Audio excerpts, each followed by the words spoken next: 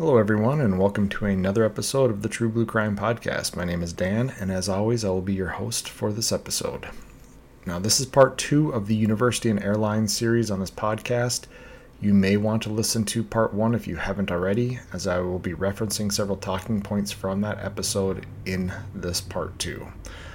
If you'd like to get updates about what my podcast is up to, please like and follow the True Blue Crime Productions Facebook page. More information can be found at the show's website at truebluecrimeproductions.com. And if you'd like to email the host directly, my email is truebluecrimeproductions@gmail.com. If you can, please support the show on Patreon. Any donation level helps. Any donations will receive a shout out in a future podcast and a thank you message from the host. For no cost, please rate and review the show on whatever platform you're listening to. Thanks so much, and without any further ado, let's dive into this episode of True Blue Crime. Now, a little bit of a disclaimer before we get into this episode.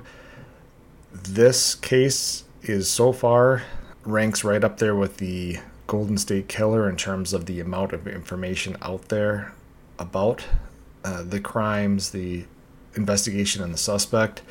As a result, there are a lot of conflicting reports out there in certain aspects. So I did my best to try to vet that information and get to the actual source to see if that information is accurate or not before I put it into the episode itself.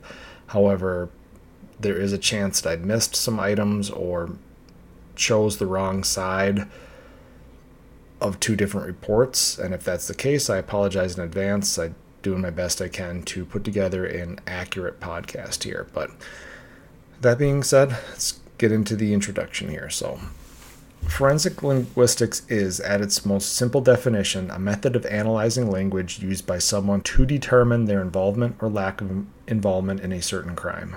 A more subjective field, like behavioral analysis, it doesn't have the power of fingerprints or DNA, but it is a useful tool for investigators to look at someone's communications, written or oral, to identify unique characteristics.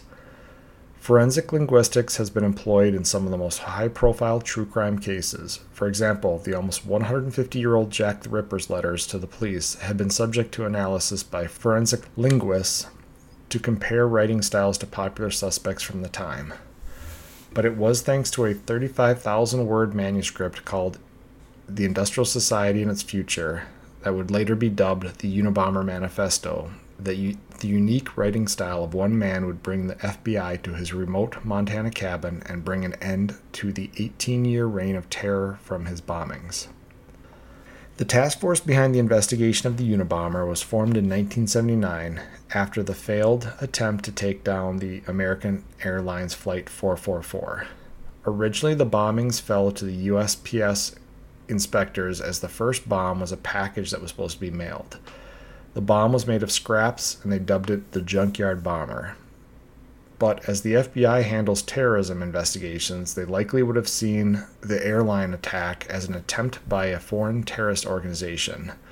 But after the bomb that injured the president of American Airlines, they must have realized they were dealing with something different. Terrorism relies on the belief that you can use fear via acts of violence to change a pattern of belief or structure, such as a government.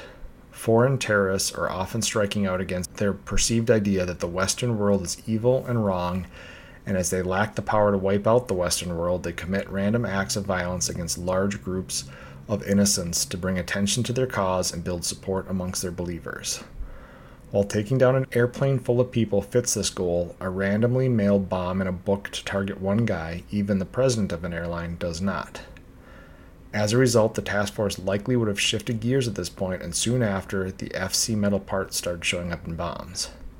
As we dissect the case, what's hard for us to understand now is that a lot of the times we were talking about months and sometimes years between bombings, and these bombings have very little in the way of forensics. Investigators would have the exploded and unexploded bombs to be used as clues for the investigators, mainly how the devices were made and the materials used to build their components. However, these materials, for the most part, are common and available items and therefore difficult to track. The bomber also went to great lengths to disguise anything that was potentially identifiable in the bombs. He would strip batteries of their skins to hide the make of the battery, and he used melted deer resin as a homemade glue so chemical analysis would not allow investigators to trace the make of the adhesive, and no DNA or fingerprints were ever recovered. The bomber would also often leave false clues behind, such as in one of the unexploded bombs, he left a note that said, "Woo," as in W-U, "it works, I told you it would, -RV."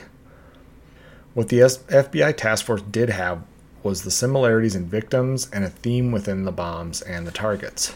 The bombs mainly targeted academics in the fields of technology, or it would target someone in the airline industry. The bombs, and in some cases even the targets, had a theme of wood to them. For example, the president of American Airlines was Percy Wood, and the BYU electrical engineering professor that was believed to have been targeted was named Leroy Wood Burnson.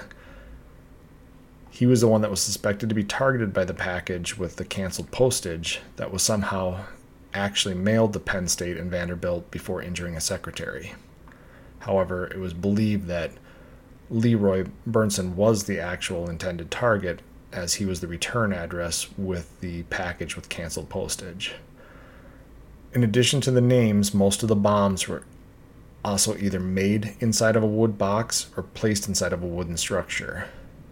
Wood is not the most ideal casing for a bomb, as it doesn't have the damage capabilities of metal, so the bombs could have been more deadly, but the bomber liked to include wood in his bombs. But back to my main point, this is not the East Area rapist. He is not committing 3 to 4 crimes a month in a small geographical area. The bombings are spread out over time and all across the country. However, based on the delivery methods of a few of the bombs, some theories about the location of the bomber were developed. The first 4 bombings in 1978 through 1980 all occurred in the Chicago area. The first 2 bombs were left on college campuses with no sign of attempted mail delivery. The airplane bomb was a mail parcel from Chicago to D.C., and the letter and the package sent to Percy Wood were mailed from the Chicago area. From 1981 and on, the bombings have mail origins in the Utah or California area and are left at locations in California and Utah. The FBI theorized that these are all locations known to and or lived in by the bomber either at some point in his life or during the timing of the bombings. An early profile in 1983 by John Douglas with the FBI Behavioral Unit stated the male had above average intelligence and connections to academia. It would later be updated to state he would be found to oppose technology and have a degree in the hard sciences. However, this profile would be abandoned by the FBI soon after and replaced with one profiling the suspect as a disgruntled airline mechanic. After the infamous 1987 composite sketch came out, there was a 6-year lull in the bombings. As we've talked about before, investigators had to think there was a likelihood that the suspect was arrested or dead. Despite having a lot of non-identifying evidence, they didn't have much else of anything definitive to work with. This would all change in the early 90s when the bomber resurfaced and started communication with the newspapers. A criminal profile at the FBI named James R. Fitzgerald was working on the task force. It was 1995 and the suspect had just killed his last 2 bombing victims, and everyone wanted to arrest this guy and get him locked up before anyone else was hurt or killed. As the letters started pouring in, Fitzgerald applies a combination of his profiling skills and forensic linguistics to the letters. However, it would be the 35,000-word manuscript, known as the Manifesto, that was the gold mine for investigators. With this manuscript in hand, Fitzgerald had all the data he needed to develop a profile of the bomber to include his possible age, race, some early demographics information, and other things. For example, it was thought early on that the bomber was a college-age student in 1978, when the bombs were dropped off on the campus of Northwestern University. This would have made him around 18 to 24 years old in 1978. However, the real suspect was actually 36 years old at the time. In the manifesto, the writer used terminology from the 50s that had since been mostly abandoned by 1995. This didn't line up with someone born in the early 60s, as they would have developed a language base roughly 15 years after this language was in common use. The writer referred to women as chicks and broads, and African Americans as Negroes. language well out of use in 1995 and maintained in the vocabulary of someone born pre-1950.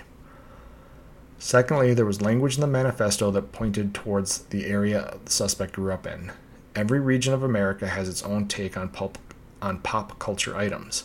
A can of soda can be a Coke, a soda, a pop, etc., depending on where they grew up.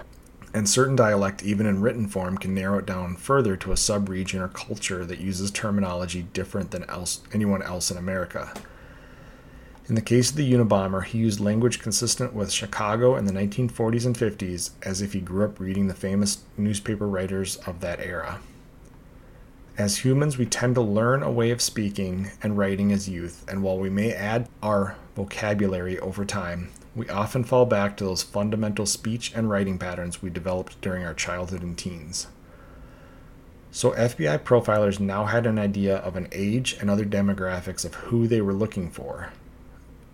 Based on the antisocial method of attacks, the use of basic components in the bomb, and the disdain for technology, it wasn't hard to surmise the suspect was a loner that had likely isolated himself from society. It was after reading the manifesto that the FBI profilers like Fitzgerald suggested the newspapers run the manifesto, and this would accomplish a few things. For one, they believed the suspect lived in the Northern California and Utah area. The Washington Post, which is the newspaper that agreed to run the manifesto, was only available in 4 locations in San Francisco. They determined the suspect would likely want to at least confirm the manifesto was printed, and in the days before the internet took off, that meant that he would have to physically see and or purchase a copy from one of these locations. On the day the manifesto was printed, the locations were watched heavily by undercover agents. One person matched the description of the composite sketch and was followed back to his residence, where his name would be matched to a list of known members of a fringe radical group. But this group was not anything along the lines of FC, and the man was ruled out as a suspect. Although this sting operation failed, the release of the manifesto would eventually be the break the task force needed to identify the suspect. A man named David Kaczynski was sitting in Chicago in 1995 and had a terrible feeling in his stomach. His brother, Theodore Kaczynski, was a brilliant but disturbed man who was living in a remote cabin in Montana. During the span of the bombings, David often wondered if his brother could be responsible for the terrible attacks. He had shared these fears with his wife, and she had urged him to do something about it. After the manifesto was printed, David's suspicions were at an all-time high. He hired a private investigator named Susan Swanson to look into his brother's possible involvement. After her investigation was complete, David hired an attorney to organize the evidence and advise him on how to proceed. The attorney himself then hired an investigator who sent samples of Theodore Kaczynski's writing to the FBI to see if they believed there was a link to the manifesto. Initially, the FBI reported a 60% chance it was the same person, and a second analysis returned a higher percentage. The FBI analyst recommended to this investigator that the concerned people should contact the FBI immediately. In February of 1996, the attorney hired by David provided an essay written by Ted in 1971 to the FBI. She forwarded the essay to the task force headquarters in San Francisco, and James Fitzgerald looked it over. He determined the writer of the essay was likely the same as the writer of the manifesto, and then learned the writer lived alone in a remote cabin in the woods, and Fitzgerald knew they had their man. They just needed the source to identify him. This is where I'll take a little aside, because the research went 15 different ways on how this went down. And I'll get into it here in a little bit about why David didn't just come forward to the FBI with information that his brother was the Unabomber, but there was a lot of behind the scenes work going on here where David was trying to basically confirm that his brother could be the Unabomber without telling the FBI who his brother was or who he was even. So that's the reason why all these lawyers and private investigators are involved, is it's degrees of separation away from David. And so it actually said in there that it was kind of, once the cat was out of the bag, the FBI is getting these essays from these investigators, and they're looking at the essays and saying, we think this is our guy, but we don't know who the source is. And if we don't know who the source is, we don't know who our suspect could be. So while they have writings from the guy, they don't have identifying characteristics from the source or the suspect.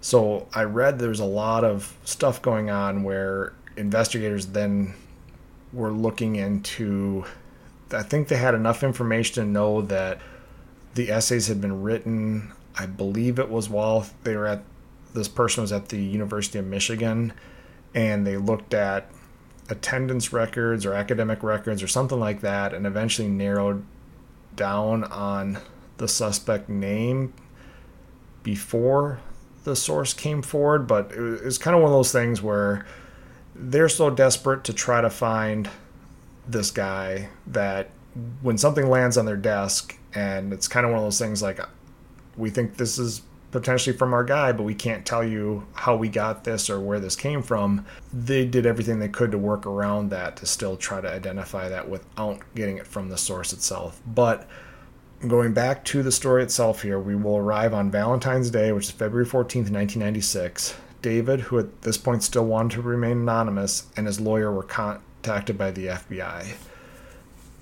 And this is as a result of them tracking down the essays at the universities and identifying, I believe they identified then the writer of the essays, and then through sources were able to figure out who the source was. And so the FBI wants to sit down with the source and his lawyer and discuss where these essays came from and why this person believes that the writer of the essays is the same as the Unabomber. So they're going to sit down with David and his lawyer.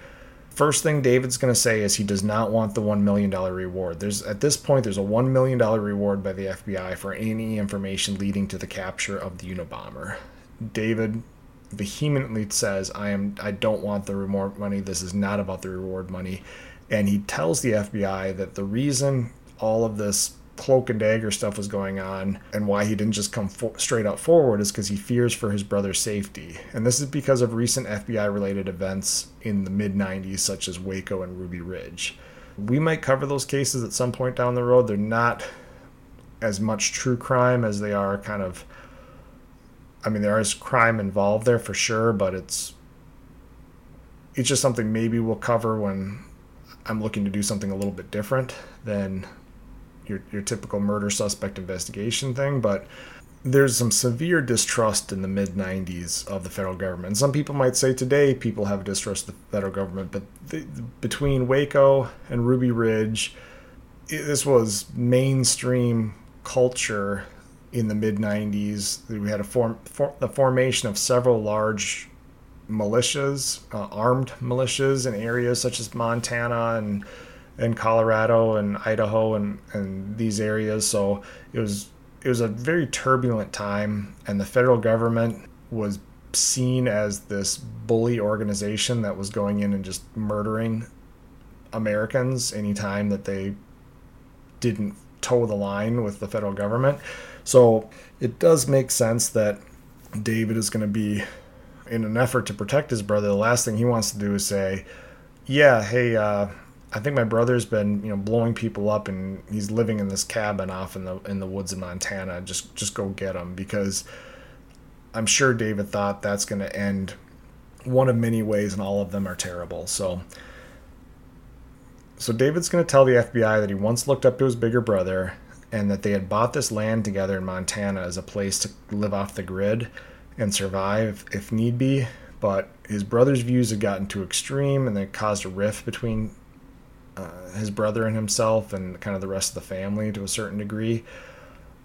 There was a lot of information out there in regards to during this entire time of the bombing. There's communication with the family. There's some visits from his family out to this, but there's also some issues where I think David realized that his brother might be up to some stuff that wasn't entirely legal and was trying to get his name taken off of the property that that his brother lived on. So there was some stuff going on behind the scenes during the 70s and 80s with this property.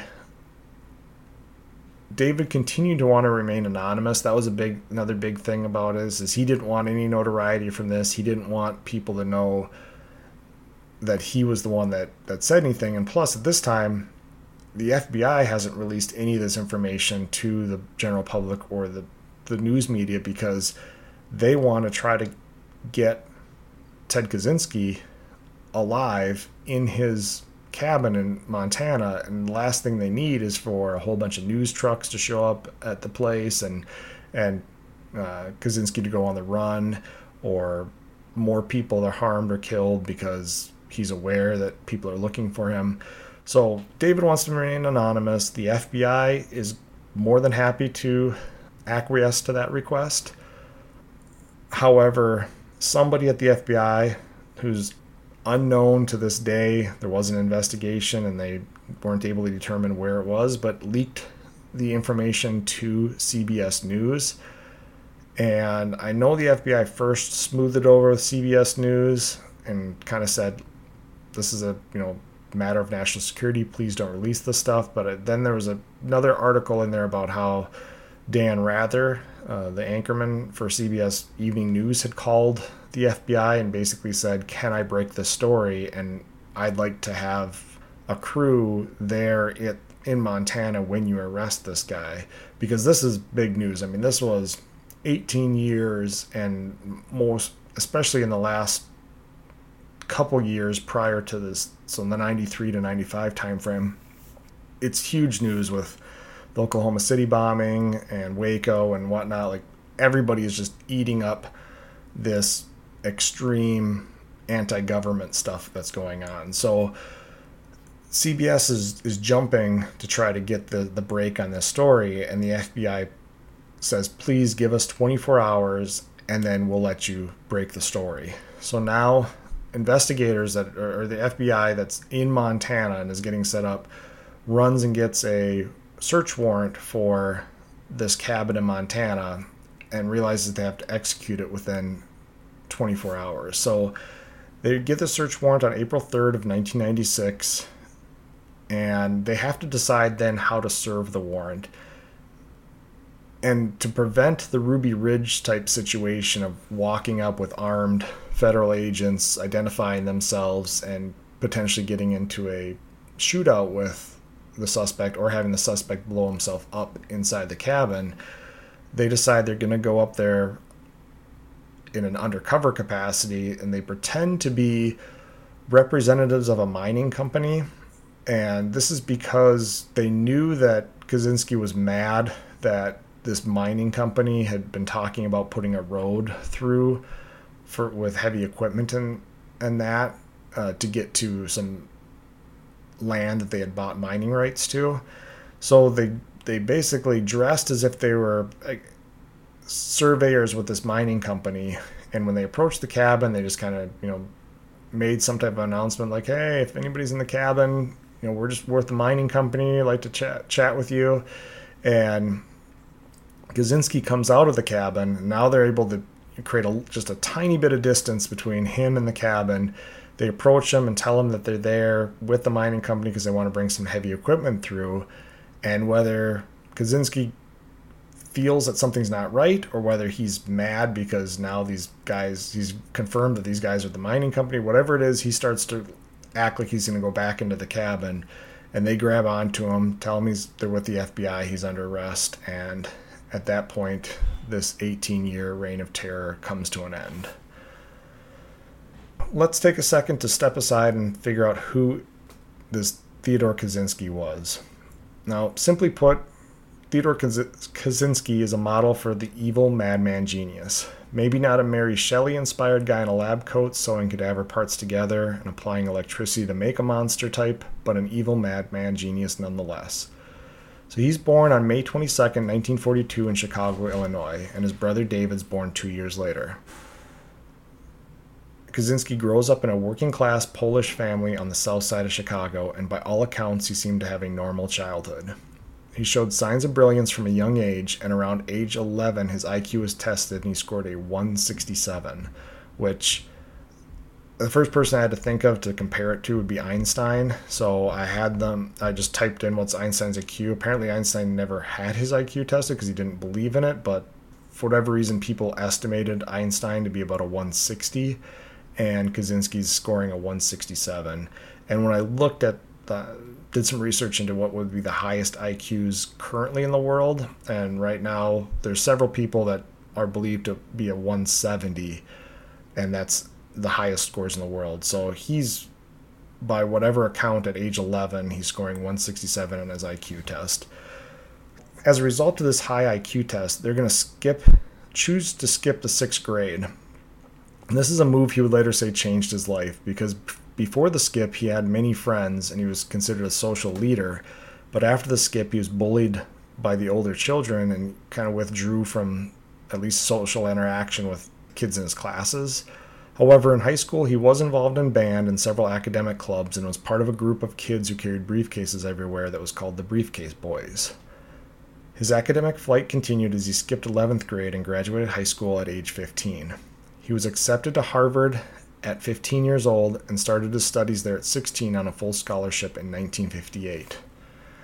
During his second year at Harvard, while 17 years old, he voluntarily participated in a research study run by a former OSS, which would then become the CIA, scientist named Henry Murray. The subjects would write an essay on their thoughts, and then someone would anonymously confront and belittle the essays and the writer of the essays while the electrodes measured brain activity. Conspiracy theorists claim this may have been sanctioned work by the CIA under MK Ultra, a Cold War mind control program.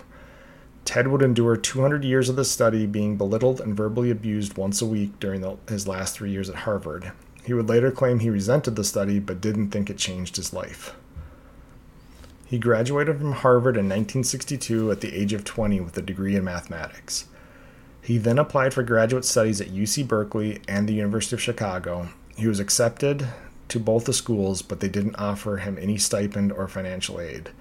The University of Michigan accepted him as a grad student and offered him a job worth around $22,000 a year in 2023 money as an assistant professor. I think it was like $2,000 a year back in 1962, but equivalent of $22,000 a year. So he's going to make a little bit of money and be able to do his graduate studies, so he goes to the University of Michigan.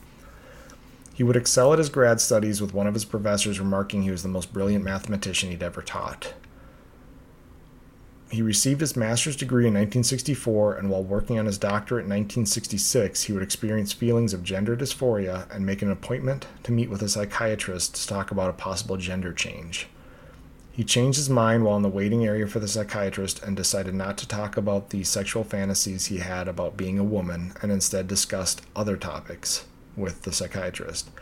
He would later go on to say that this was a turning point in his life and he suddenly felt angry and homicidal towards people. So I tried to look any further into a couple of these life-changing moments. He's had 3 of them now, I think, that really stick out.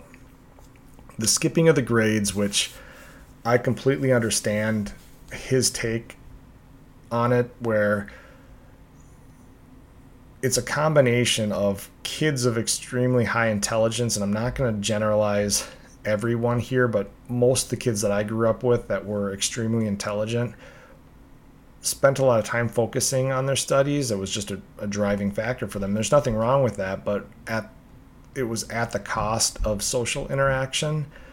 A lot of them also didn't play sports, which, again, there's nothing wrong with not playing sports, but when you play sports, there's certain life lessons that you learn and develop friendships, and you experience high emotions and low emotions in a social setting with others. So it's one of those things where, so not only is he hyper focused on his studies and his academic excellence, he's ostracized by his classmates because he's 1 or 2 years younger than them, and likely has this aura of being this ridiculously smart kid that, and kids are cruel and they're going to make fun of anybody who's different. So I think that him skipping grades, and I understand the reason for it. I understand that he's going to be completely bored in school if he's going along with everybody else at his age/grade level. But there's pluses and minuses to it, and I think some of the minuses here really probably did set him up, because even when he gets to Harvard, some of his classmates at Harvard are going to say that he shows up at Harvard at 16 years old, and it's kind of like his parents just shipped him out there and with just kind of a suitcase and, hey, good luck. And again, he's not even old enough to drive when he arrives at Harvard. It's a difficult thing to really measure how difficult it would be for a kid to leave home at 15, 16 years old and start a college life, and he's already got some issues with socialization.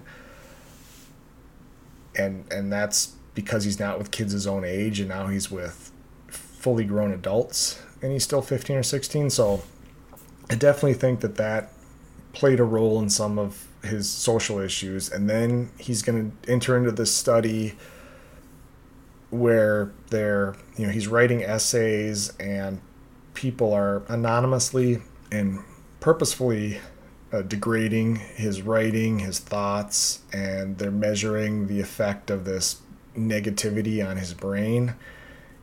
And this is, again, he's 17 years old at the time, so his brain is still developing in terms of his connection to other people, and this is happening to him once a week. So I just have to imagine that also played somewhat of a role. And then I couldn't find much more information on this, but there's nothing prior to 1966 about him having any frustrations with his sexual identity.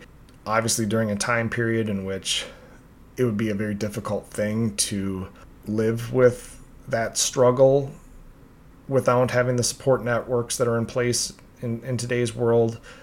And it's hard enough for people in today's world to do it, but to do it in 1966. But he rises to the level that he realizes he needs to go talk to a psychiatrist about these feelings and how he, has sexual fantasies about being a woman, and then to turn around and decide that you're just going to bottle up all of that stuff inside of you. And then I didn't really understand. He suddenly then becomes angry at the world and angry at the psychiatrist. And I don't know if that was because he felt the psychiatrist should have been able to get this stuff out of him.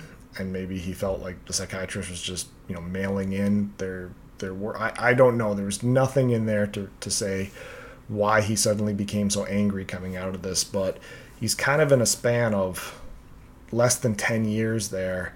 He's faced all types of mental, emotional type challenges and doesn't seem to have a great way to cope with that or a network of support or anything along those lines. Despite dealing with all this stuff, he's going to go on to get his doctorate, and Kaczynski's doctoral dissertation actually won an award for the best mathematical dissertation of the year at the University of Michigan. And some would go on to say he was at such an intellectual level that only about a dozen people in the entire country could understand what he wrote in that dissertation. And in 1967, Kaczynski's going to pack up and head west for a teaching position at UC Berkeley. He would start as acting assistant professor, and 2 years later, he would suddenly quit. And although he had received some negative reviews from students who said he taught straight from the textbook and refused to answer questions, his resignation was out of the blue. The chairman at the mathematics department at Berkeley would later write a letter to his advisor at the University of Michigan and say that Kaczynski was shy and all attempts to socialize him within the department had failed. There was some more stuff in there about how whatever field Kaczynski was teaching at this point of mathematics was about to become obsolete. And I don't know if that was due to the rise of computers and technology. There was a note in there that his specific field of mathematics that he was considered this genius in was basically a dying field because all of the complex mathematical theories and whatnot had been written and solved already. So I don't know if it was a writing was on the wall type of a thing for him, that there wasn't a future in this field, so why stick around?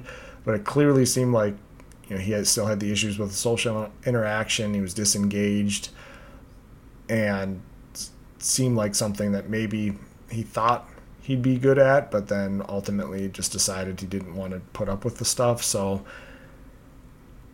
after leaving California, he moved back to Chicago to live with his parents. His brother David got him a job at a factory where David was a supervisor, and Kaczynski even started to date a woman there, but just a few weeks into the relationship, she abruptly broke things off, and Kaczynski responded by leaving nasty limericks about her around the workplace. And she would later deny there was anything romantic between them, and they just hung out as friends a couple times. And Kaczynski was fired by his brother and moved to a small cabin on the property in Montana that he and his brother had purchased. So the year was 1971, and Kaczynski was living in his cabin. He would bike to the local town and was living life off the grid as best he could. And this was not an atypical lifestyle for this area of Montana at the time, so he didn't really raise much suspicion. The only thing people found odd about him was that when he could find them, he liked to read classic novels in their original language, which was something most of the mountain men like him did not do. 4 years later, in 1975, Kaczynski started putting booby traps around his cabin. He started reading books about obscure social political thoughts, to include the book The Technological Society by Jacques Ellul. This book aligned with Kaczynski's antisocial and anti-technological views and is thought to be the influence for what would happen for the next 20 years of his life. Now, Kaczynski found more and more that people were encroaching near his land, and for example, in 1983, he had walked to one of his favorite hiking destinations and found that somebody had built a road right through the middle of it. And this furthered his decision that he was going to strike out against technology. Now, his father did visit him several times during these years, and his father would go on to say that he was impressed by his son's ability to live off the land. However, his father was diagnosed with terminal lung cancer in 1990 and killed himself later that year. Breaking down, because there's not a lot of information, it's not really well presented in any of the research that I did, like what was going on with Ted Kaczynski at the time these bombings are going on, but I'll do my best to kind of align what I've taken from the research that I've done here. Is basically, I think his bombings all aligned with his hatred towards the idea, whatever idea he was striking out against. So for example, when he left academia, he would have already been witnessing the marriage of mathematics and computers. So this thing that he hates, actually, and a thing that he loves, mathematics, is merging with computers, which is technology, which he hates. So his initial targets are going to be academics in the field of computers and technology, and this was just his way. He had no other way of doing harm to the system than sending these bombs or leaving these bombs. For the hatred with airlines, I did read somewhere that Kaczynski enjoyed the peace and solitude of his cabin, but he could never escape the sight of airplanes and their contrails running across the sky above him. So it was kind of his way of trying to either end air travel or get back at this thing that he couldn't escape, because he's living in this remote utopia of his, and he's done everything he can so that he doesn't have any signs of modern technology. He's got no running water, no electricity, no vehicle, anything like that. He's not relying on machines except for a typewriter that we'll get into later. But as for like your major technological advances, he's trying to avoid that, and no matter how hard he tries, he goes for a hike and he looks up in the sky and he's going to see an airplane. So that was determined to be why he was angry towards airplanes and airlines. Now, as for his later targets, the forestry president that he targeted was lobbying for more trees to be cut down, which again is going to upset Kaczynski. And the ad agent we talked about in part one, working for Exxon Valdez, working with Exxon Valdez to recover their public image, is going to be another clear target for somebody who's violated nature. Now, after he was arrested, Kaczynski's cabin was searched and was found to have 2 loaded deer hunting rifles and a ready-to-go mail parcel style bomb. A typewriter used to write the manifesto, along with a handwritten copy of the manifesto, and lots of books and bomb-making materials filled the rest of the small cabin. So I found this interesting, that he's done everything he can to avoid modern technology, but He obviously loves his printed books that were printed with modern technology, and he has to use a typewriter. And my guess is, as much as actually typewriters can be traced back to a source, or at least a make and model of typewriters often, but sometimes right down to individualized characteristics of the keys that are striking the paper, it's going to be more difficult to trace a typewriter than it is to do a handwriting comparison, or he's worried somebody's going to see his handwriting. The typewriter is almost one of those necessary evils for him. And I remember seeing the note that was sent to Percy Wood, the letter that told him you're going to be receiving this book. That was typewritten. Again, it's a machine, it's technology, but it's not a computer. It's old technology that's been around for a while, and B, it's a necessity for him. I also couldn't find anything more about the ready-to-go mail parcel style bomb that was referenced. In other reports, it just said that he had bomb-making materials there, but I clearly read on 3 or 4 different articles that a live bomb was found in his cabin, but there was nothing to reference if he had a target in mind, or if this was a booby trap situation, or if it was just I'll hold on to this for a rainy day when I decide I'm going to send another mail bomb out. So this was just what was found in the cabin. The FBI now has more than enough to link Kaczynski to being the Unabomber, and all that was left was the psychological test. Kaczynski's psych test caused quite some controversy. Media accounts ran with stories of Kaczynski's insanity, with sources leaking information to the media that he was of a depraved mind. Allegations would later surface these leaks were orchestrated by Kaczynski's mother and or David to spare Kaczynski the possibility of the death penalty. Although one psychiatrist said Kaczynski suffered from paranoid schizophrenia, another said he was sane but had schizotypal disorder, which made him avoid social interaction. And more mental health professionals who visited him said he showed no sign of mental illness whatsoever, and he was declared competent to stand trial. So it's interesting that one psychiatrist is going to say he suffers from paranoid schizophrenia, and then another one's going to say, no, it's schizophrenia, but it's just the type of schizophrenia that makes you avoid other people. And then you're going to have 2 psychiatrists that are going to say he doesn't have any mental illness whatsoever. So it's kind of all over the board. I don't know if it's just because Kaczynski's so smart that he can manipulate these people, or if it's just subjective, so they're looking at different markers when they're doing these evaluations and reading into them differently.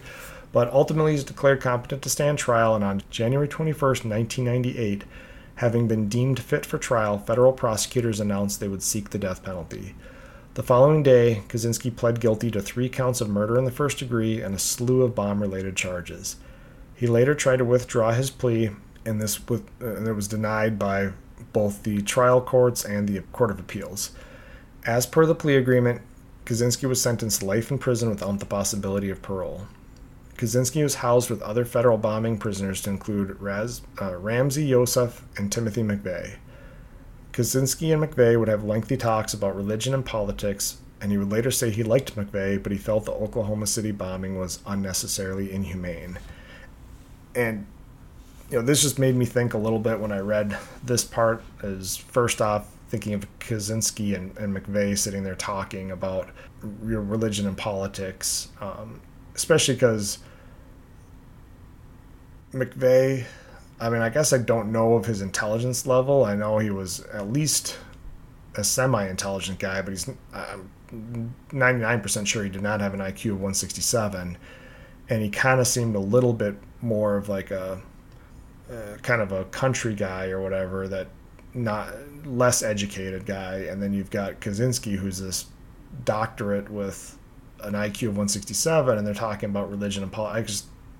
I can only imagine what these guys are talking about, but the point that I think Kaczynski's trying to make here is he said something about, even though McVeigh was in the right to be anti-government, especially with what had happened at Ruby Ridge and Waco, the way that he delivered his bomb was inhumane. And this may be because there's the daycare center and so many kids were killed and injured by the indiscriminate bombing, whereas even though Kaczynski's bombs could have and almost did on a couple occasions injure children, he mainly targeted these academics and it wasn't like he was sending bombs to daycare centers. So my guess is that was where that comment was coming from.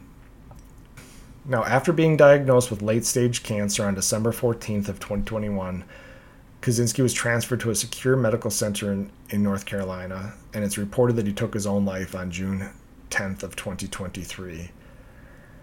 Now, some interesting allegations have come up since his arrest that people have discussed.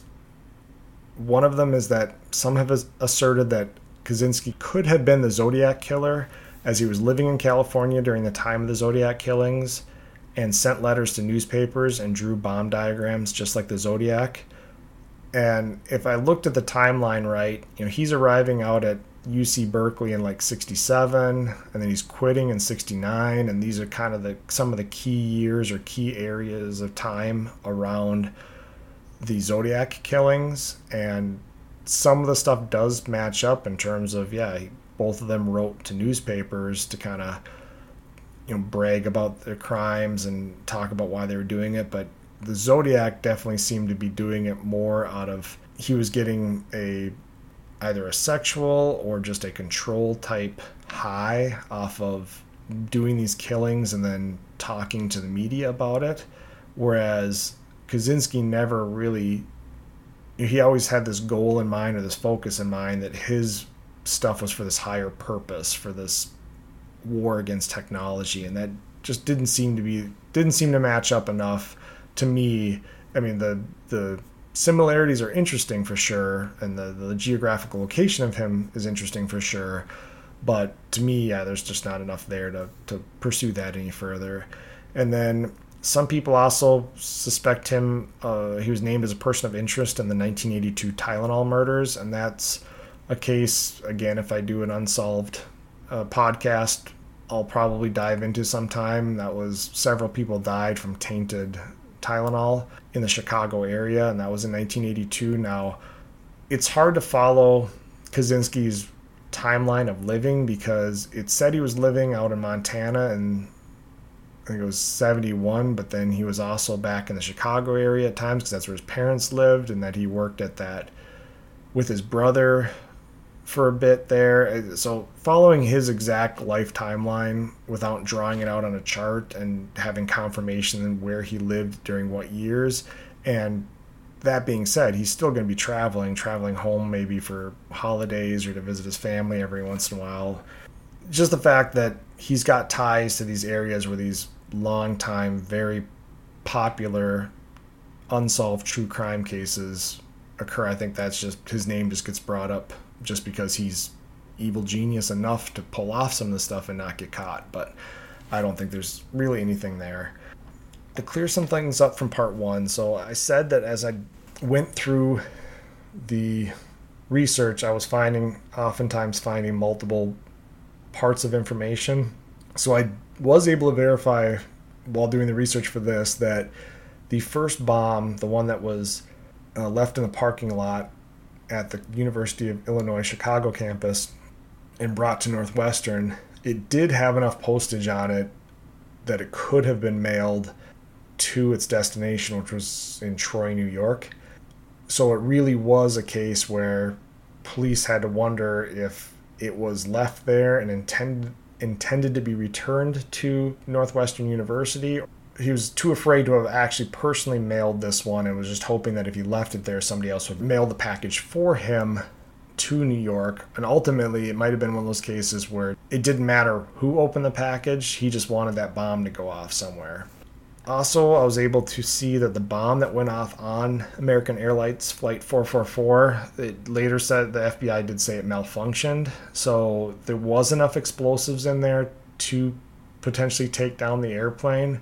But it was another case where the detonator went off, but the bomb explosives themselves did not. So the fire and the smoke and the detonation from just the detonator is what caused enough of the issues to bring the plane down. But FBI to this day will say if that bomb had functioned properly, it's likely that would have been a complete air disaster. So that might have accounted for the fact that it took a while until the flight made that emergency landing. I guess it's possible that the altimeter triggered the small detonation to go off, but it took a while for the fire and smoke to build up enough that it caused the airplane any issues where they decided to make that emergency landing. So again, it's just one of those things when you're doing research for this, you find all these different avenues of information, and when you pursue one and eventually you find out maybe you were wrong,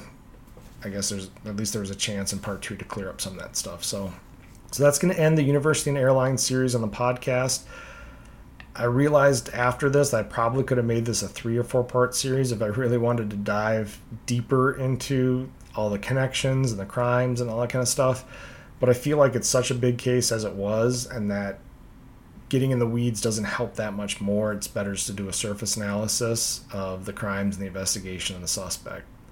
Before I go, hero of the story, I know he was kind of controversial the way I presented him, but David Kaczynski, the brother of Ted, while there was negative press around him for whether it be his shadowy approach to the FBI or some of the stuff with his mental illness stuff later with his brother to avoid the death penalty, I can understand why he did what he did.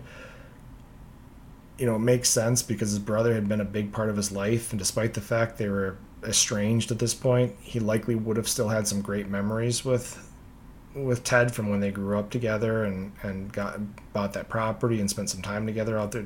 So if something happened to his brother during the arrest as a result of David turning him in, that's something that David would have had to live with for the rest of his life. And this is, his only sibling. So despite the fact that they've had their differences, if he's going to have to sit there every day and there's another Ruby Ridge situation and his brother's involved, or heaven forbid an agent is shot and killed on the approach to the cabin and then Ted blows himself up, David has to think for the rest of his life that even though he's not directly responsible, he's indirectly responsible for that agent being killed. So it's a lot to live with if things go bad. So I don't fault him at all for the way that he approached things. And the FBI did give David and his wife the $1 million reward, even though they refused to take it, but the FBI refused to not give it to them. So ultimately, Dave and his wife immediately placed the money into a fund for the victims and surviving family members of the fatal bombings.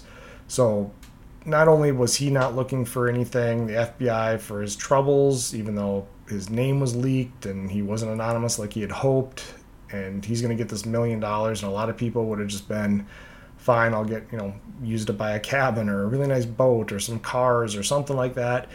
He wanted nothing to do with that from the very beginning, and when they finally forced it upon him, he found a much better use for that money and donated it all to the victims. So it's clear that without David's help, Kaczynski likely would have continued his deadly bombing spree for years, and David saved countless lives in the process. So that's it. Thank you for listening. Stay tuned for future episodes, and feel free to write me at truebluecrimeproductions@gmail.com. You can also find me at True Blue Crime Productions on Facebook and support me via Patreon at True Blue Crime Productions.